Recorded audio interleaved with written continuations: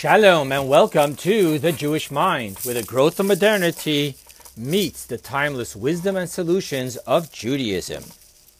To introduce the modern issue that we will be talking about today, I want to share with you a story. Once there was a fine, pious, and extremely poor Jew who every day would pray with tears and deep begging of God that he win the lottery. The hearts of the angels melted every day from this man's prayers. Finally, one day, they could take it no more, and they turned to God and asked, God, why do you not grant this man his prayers? To which God answered, I would, if only he stopped nudging. For those who are not familiar with the Jewish or Yiddish terminology nudging, here is the definition from wordsmith.com. From Yiddish nudgen, to pester, bore, from Polish nudzik. The word developed a variant spelling nudge after the influence of the English word nudge. A cousin of this word is nudnik, a boring pest. What is the metaphorical story telling us? What does it contain for us to understand why our prayers aren't being answered? What do we need to change about the way we pray in order to have them answered? This lecture is going to explore precisely the answer to these questions based upon a mystical teaching of the Rebbe delivered on this Shabbat in 1964. This week we read two Torah portions, that of Acahrei and that of Kedoshim. The latter begins with the commandment of, speak to the entire congregation of the children of Israel and say to them, you shall be holy, for I, the Lord your God, am holy. Let us first understand the practical commandment. What is it that we are told to do? The word kadosh, holy, is first and foremost to mean godly. When we refer to someone, something, or some place as holy, we are referring to it as being godly. When Jacob woke up from his dream and sensed that the place where he slept was holy, he was referring to the revelation of God's presence being at this place.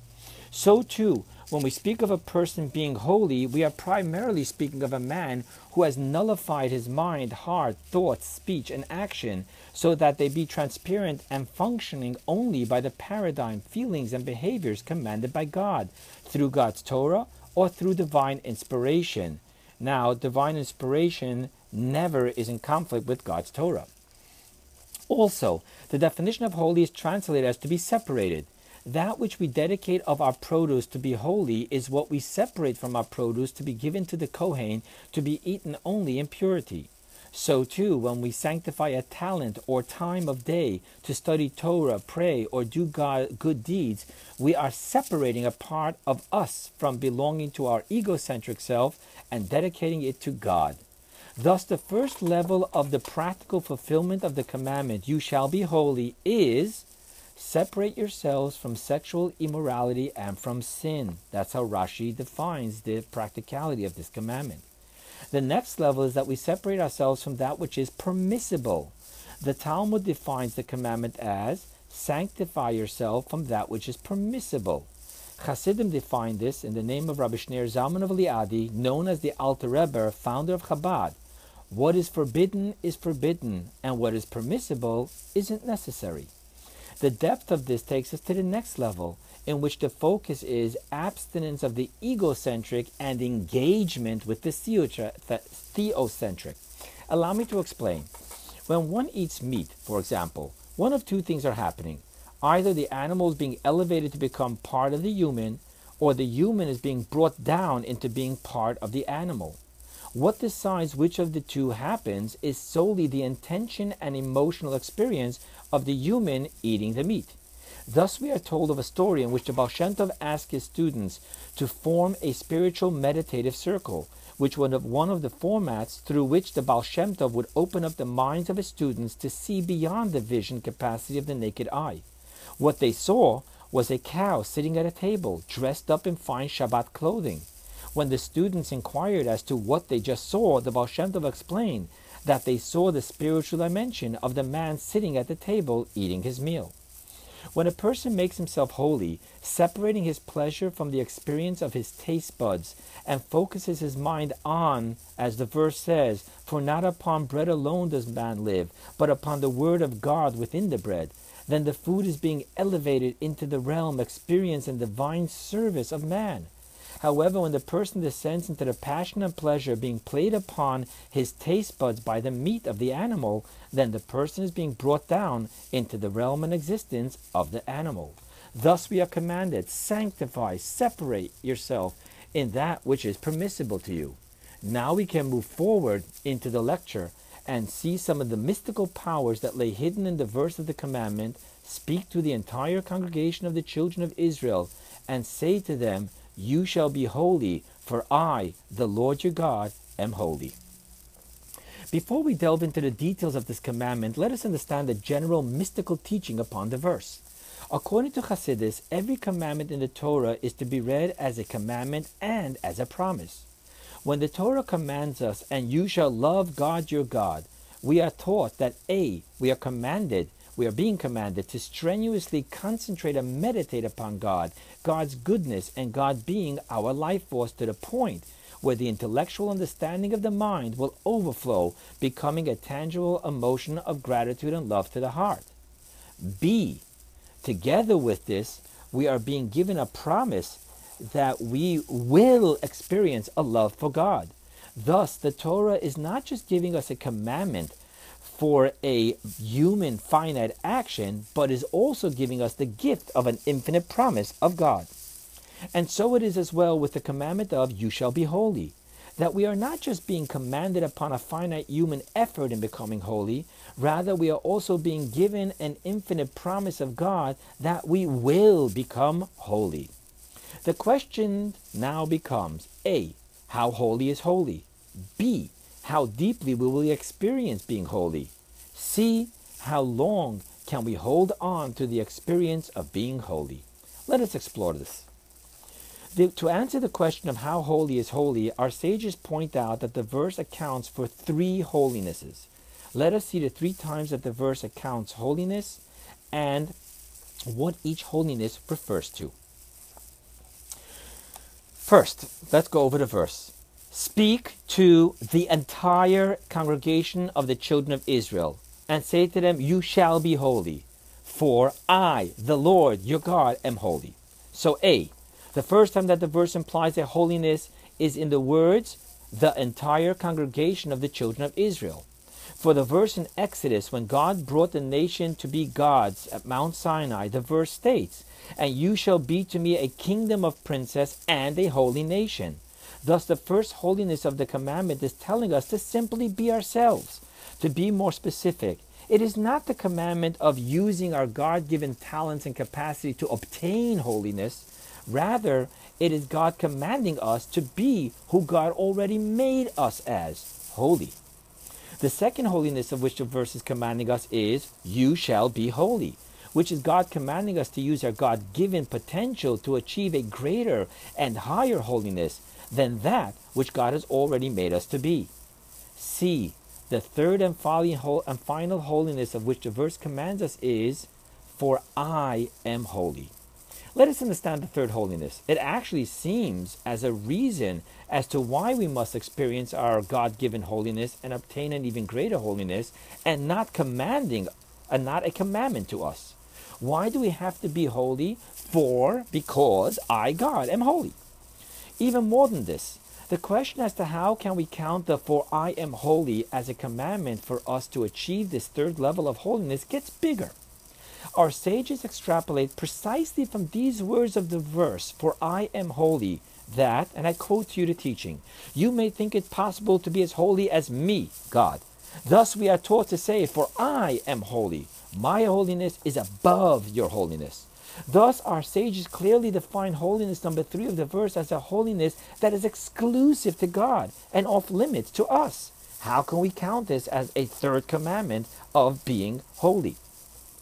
Jewish mysticism, however, has a different twist to this. How can the fact that God is holy be a reason for us to be holy? Yes, God is holy because God is God. And I am a finite human, genetically programmed as an egocentric driven being. Thus, the mere fact that God is telling me that His holiness is a reason for us to be holy is Kabbalah's proof that we are connected to this holiness as well. Otherwise, God's holiness is disconnected from me and cannot be the reason or empowerment for me to be holy. To better understand this, let us refer to a verse in Isaiah that we say every day in our daily prayers. Kadosh, Kadosh, Kadosh, holy, holy, holy is the Lord of hosts. The whole earth is full of His glory. Here once again we see three different holinesses as we say the word holy 3 times. There is an interesting teaching upon this verse that uses a metaphor. I quote it for you. A metaphor of the subjects of a country who made 3 crowns for their king. What did the king do? He placed 1 on his head and 2 on the heads of his sons. So too it is with the 3 holinesses that the Holy One, blessed be He, is sanctified with. God places 1 on His head and 2 He places upon the heads of His sons. Thus the holiness of A, the holy congregation of the children of Israel, and of B, you shall be holy, God placed upon our heads, while the holiness of C, for I am holy, God placed upon His own head. However, here too we see that even the 3rd holiness of, for I am holy, which God placed upon His head, is drawn from and to the children of Israel. How so? Our sages explain that the subjects of this country in the metaphor refer to the angels, which are celestial beings and thus are of God's country, heaven. The way they make these 3 crowns are through their giving praise to God, namely the praise of the verse we quoted, holy, holy, holy is the Lord of hosts, the whole earth is full of His glory. When you look into this chapter of Isaiah, you will see that Isaiah is speaking of a vision that appeared to him, in which, I'm quoting the verses now of the beginning of this chapter. I saw the Lord sitting on a high and exalted throne. Seraphim, a type of fiery angels, stood above for Him. And one called to the other and said, holy, holy, holy is the Lord of hosts, and the whole earth is full of His glory. Thus, these 3 crowns of holiness are being made by the angels, and seemingly have nothing to do with the children of Israel, other than the 2 that God placed upon our heads. If so, why are we extrapolating from this verse as well, that even the crown of holiness placed only upon God's head is connected to us? The answer lies hidden in a teaching of our sages in the Talmud. Here's a quote. Ministering angels cannot say their song until it is said by the children of Israel here below first. Angels are not creatures with freedom of choice, and thus the preciousness and capacity of their songs to God is dependent upon our precious prayers, which we humbly and freely choose to shower upon God. Thus, in essence, all these 3 crowns of holiness of God, made by the angels, are deeply connected with us, for in essence, it is us who initiate the making of these 3 crowns of holiness, including the crown of, for I am holy, placed upon God's head. Thus we now have the answer of how holy is holy, of which we are commanded to work on achieving, and of which God promises us that we will experience. It is as high as the holiness of, for I, God, am holy. Question 2. Let us now move forward to question number 2, the question of time. How long can we hold on to this holiness? Now that we understand that we are speaking not only of our holiness, but of God's holiness as well, we can understand the answer of our sages to the question of time. The verse states in Psalms, and you are exalted forever, V'ata marom le'olam. Our sages connect this verse to our verse commanding us to be holy, and they explain. Here's a quote of the Medrash of our sages. And you are exalted. Exaltedness you accustom in your world. You gave eternal priesthood to Aaron. You gave eternal kingship to David. You gave eternal holiness to Israel, as the verse states, you shall be holy. Thus, now that we understand that the verse is not just a commandment of human effort, but a promise from God, and we now know that the holiness of which we are speaking of includes the holiness of, for I, God, am holy, which is the essence holiness of, for I, God, did not change. We now understand that the holiness of this promise is an eternal, unchangeable holiness, a holiness first earned by our effort and then elevated to being promised by God. The question now becomes, how deep does this holiness penetrate us? Now that we know how high and infinite of a holiness we are speaking of, is it to be just an aura shining around us? Or is it a holiness that is to permeate our finite minds, our finite hearts, and our expressions of thought, speech, and actions? Question 3. How deep does this holiness go? Let us return and define the three holinesses, first defining them in Kabbalistic terms and then in practical terms. The first holiness of the children of Israel is the holiness of our forefathers, Abraham, Isaac, and Jacob, which they placed within us. The first time that we find God speaking not only of an individual but of a lineage is by Abraham. Immediately after God promised Abraham a son, the verse says, and I quote the verse, "For I have known him because he commands his sons and his household after him, that they should keep the way of the Lord to perform righteousness and justice." Previously, we find the Torah speaking of Noah as a righteous man who found favor in God's eyes. However, there is no mention of God choosing Noah and his offspring as a lineage. It is Abraham who affected that his lineage of Isaac, Jacob, and the children of Jacob would all have their souls come from the emanations of holiness, from the most pious among us to the most lowly and crass among us. Additionally, Abraham, Isaac, and Jacob are called fathers, for they have inherited for their children their primary attributes. Abraham was love from the holy emotion emanation of kindness. Isaac was awe from the holy emotion emanation of strength. And Jacob was compassion from the holy emotion emanation of splendor.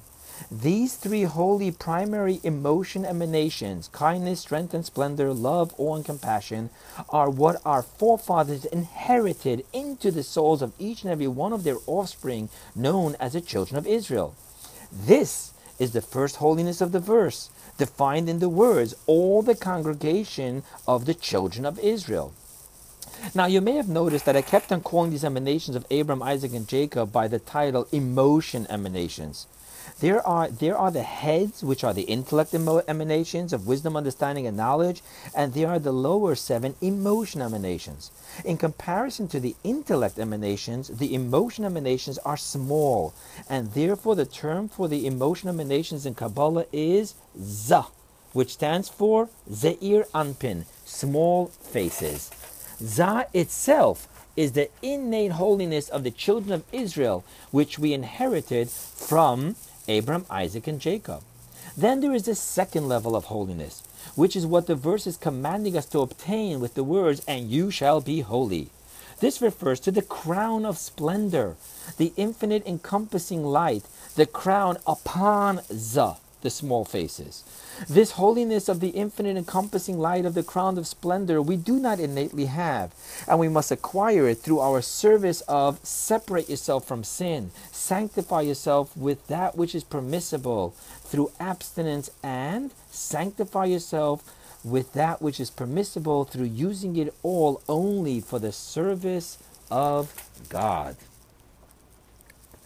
Then there is the third holiness of, "For I, God, am holy," which is the holiness of the which is the holiness of the supernal crown of Erech Ampin, long faces, because of its great infinite light. This is the crown of holiness that God places on his own head, and nevertheless this eternal crown of holiness as well is drawn upon the heads of the king's children, the children of Israel. Now that we understand the Kabbalistic terms of the three holinesses of the verses, commandments, and promise upon the children of Israel as they manifest themselves in the holy emanations and higher, let us discuss how deep they travel into the faculties of the children of Israel. Once again, let us return to the verse and bring forth the secret behind its words. Congregation. This refers to the 10th emanation of kingship. The minimum amount of people in a congregation, called a minyan, is 10. Thus, this is the 10th emanation, which is the absorbent of all the 10 emanations, the minyan. Practically, this refers to the capacity of thought, speech, and action. Israel, who is the third and primary of the forefathers, refers to all the forefathers, which, as explained before, are the primary emotion emanations of love, awe, and kindness. Children of Israel refer to the offshoots of the primary emotion emanations, which are endurance, gratitude, and commitment. You shall be holy is the encompassing crown of splendor, which infinitely empowers the permeating faculties of our emotions. Often we refer to this as the faculty of will, the power of will. That's the crown of splendor. For I am holy is the supernal crown of the great long faces. Now we can understand the closing phrase of the verse in Isaiah, that even though we are talking of the 3 levels of abstract encompassing holiness, holy, holy, holy is the Lord of hosts, nevertheless, Isaiah goes on to say, the whole earth is full of his glory. For this holiness descends into all of a Jew's faculties and into his thoughts, speech, and actions to the extent that even that which is mundane and permissible is sanctified. Thus, what we see here is A, we are speaking of the highest holiness of, for I, God, am holy. B, because we are speaking of God's holiness of, and I, God, have not changed, therefore the holiness given to the children of Israel is eternal, unchangeable. And C, this holiness descends and permeates all of the faculties and expressions of the Jew until the whole world is filled with his glory. In closing, let us now return to our opening issue of why our prayers go quite often unanswered. And the reason we gave at the opening of the class is because we aren't praying to God, but rather we are nudging God. And God says, I would give you what you want if only you would stop nudging. What does this mean? This entire lecture is defining for us that we are promised by God we will be holy, and we were given the gift of the ultimate eternal holiness of God. Nevertheless, let us be honest to ourselves. How many of us pray as if we have to convince God and to change God's mind that God should give us health, wealth, happiness, and goodness? Be truly honest now and see if you believe that prayer is about getting God to agree to give you what you want. The mere thought that the reason that we don't have what we want is because God doesn't want to give it to us, and that we have to pray God into wanting to give it to us, is being a nudnik who is nudging God in every prayer that we make. More so, the message that we are sending that God doesn't want to give it to me and I am here to convince God to change his mind already has us facing a closed door with the challenge of if we can pick God's lock. Thus the prayer begins with an answer, no, and the onus lies upon us to change this answer. This is why so many of our prayers go unanswered. Not because God answered us no, but because we set the scene that we are innately not deserving only of, we are innately deserving only of the answer no from God. And we are now embarking upon us changing God's preset mind. Now, please reread, re-listen, and meditate upon this lecture of who we are to God.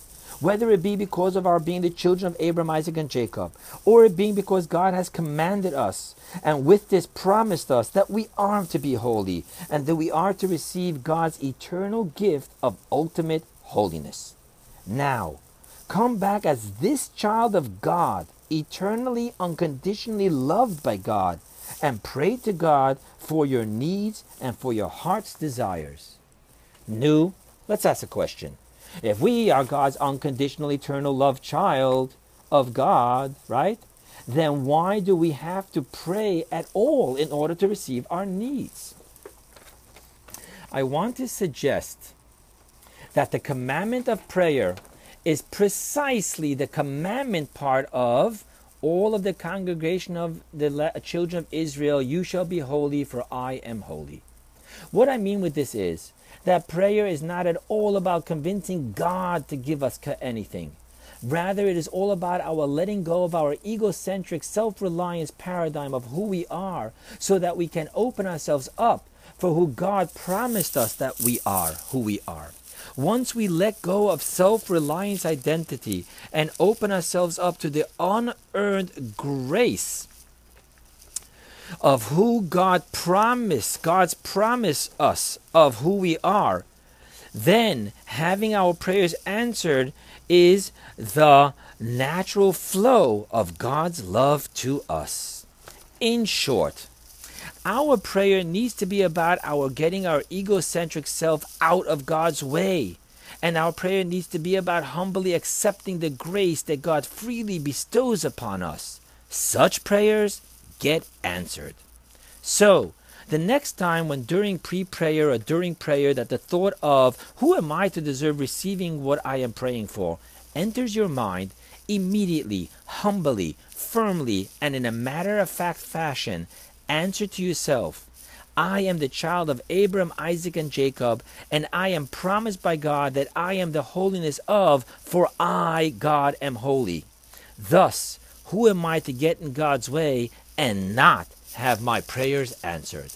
Friends, modernity offers growth, and growth comes with challenges. Judaism offers timeless divine solutions. Here, at the Jewish Mind, is where modernity meets Judaism.